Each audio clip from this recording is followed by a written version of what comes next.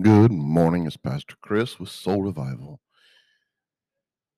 Here we are in week 10 and day 5 of our podcast, New Beginnings. And this has been a week of reflection for myself and being ready to go into some new beginnings for myself. And if for some reason the Lord keeps bringing me back to scriptures that they say the same thing. This week, as I've gone through, I've learned a lot because I've been looking in the mirror at myself, and it's been kind of scary. I got to admit, self reflection, true self reflection, can be a scary thing. But he kept giving me certain scriptures, and then it looked like he was showing me all of them together.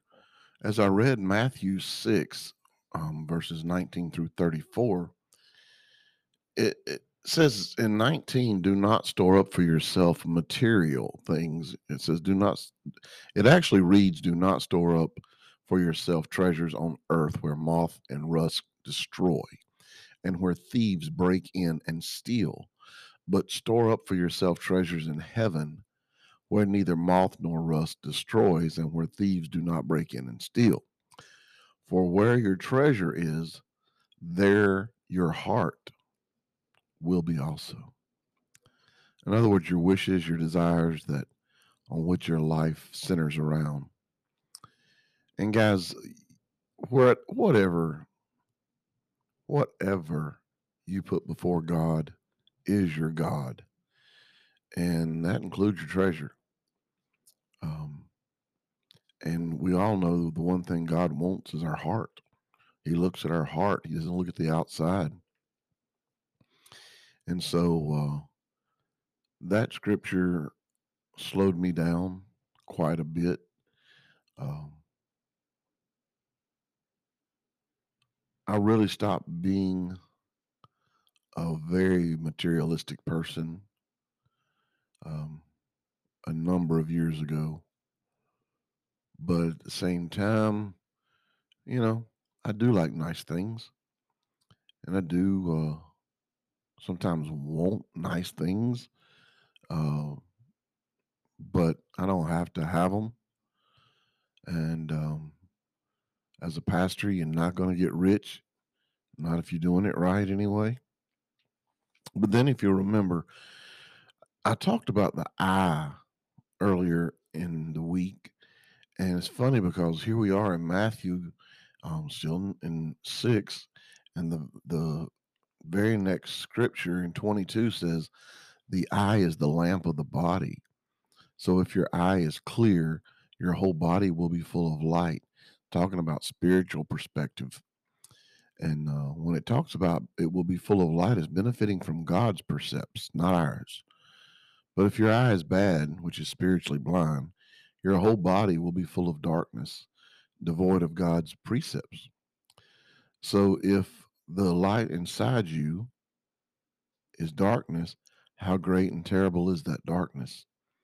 Again, your inner self, your heart, or your conscience, if that is dark and that is bad, there's no way that the light can live in you. And then as I read on down into verse 24, it says, no one can serve two masters, for either he will hate the one and love the other, or he will be devoted to the one and despise the other. You cannot serve God and mammon, which means money or possessions, fame, status, or whatever it is you value more than the Lord. And you know, we always are hearing about the kingdom of God, but we have to think, that Satan has a kingdom too. And if we're not real careful, especially in a world that's full of hate, full of pride and arrogance, a world that's full of ego and sin, a world full of lust, a world full of temptation. If we're not careful, we can be living in the devil's kingdom and not even know it. If we don't stay focused on God's kingdom and be alert of Satan's kingdom, we can end up right smack in the middle of it and can't serve two masters, can't ride the fence.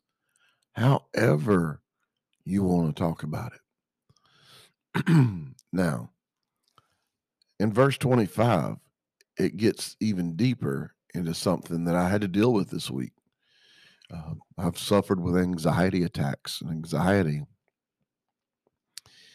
And in verse 25, it starts talking about the cure for anxiety. And it says, therefore, I tell you, stop being worried or anxious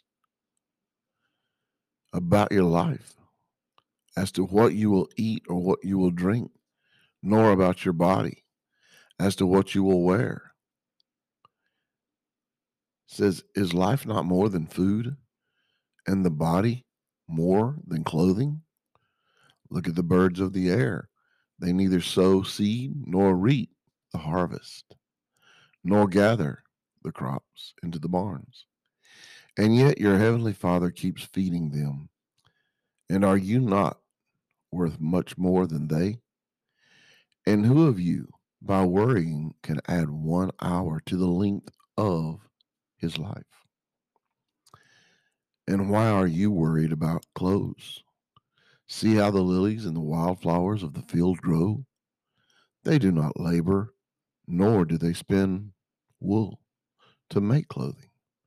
Yet I say to you that not even Solomon in all his glory and splendor dressed himself like one of these. But if God so clothes the grass of the field, which is alive and green today and tomorrow, what if that grass tomorrow is cut or thrown into the furnace? He will not much more clothe you. You of little faith, it says. Therefore, do not worry or be anxious, saying, what are we going to eat? Or what are we going to drink? Or what are we going to wear? It says, for the pagan Gentiles eagerly seek all things, but do not worry, for your heavenly Father knows that you need them.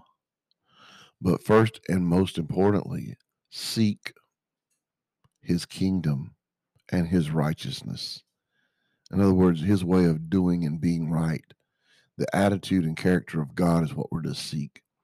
And all things will be given to you also. And then verse 34 says, so do not worry about tomorrow, for tomorrow will worry about itself. Each day has enough trouble on its own. Pretty much everything I was studying and going through this week is found in Matthew chapter 6, verses 19 through 34.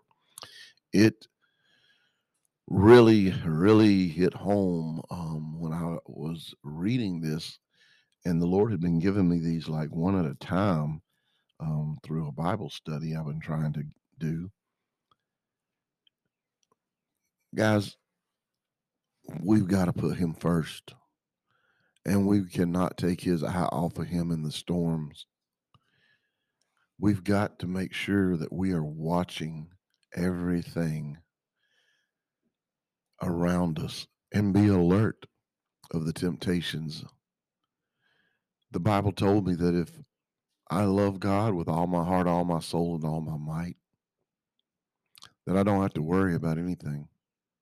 That if I love my neighbor as myself, those are the two most important things that he asked for. But we must learn self control. And we have to make a conscious decision to follow Christ, to be Christ like. That takes work, that takes effort. Everybody wants to be a Christian, but no one wants to do the work it takes to be a real, true follower of Christ. But remember, He cares more for you and he loves us more than anything. Even his angels. The Bible tells us he loves us more than angels. He didn't die on the cross for his angels. He died on the cross for us. So remember that. God loves you. I love you. And there's nothing you can do about it. Peace out.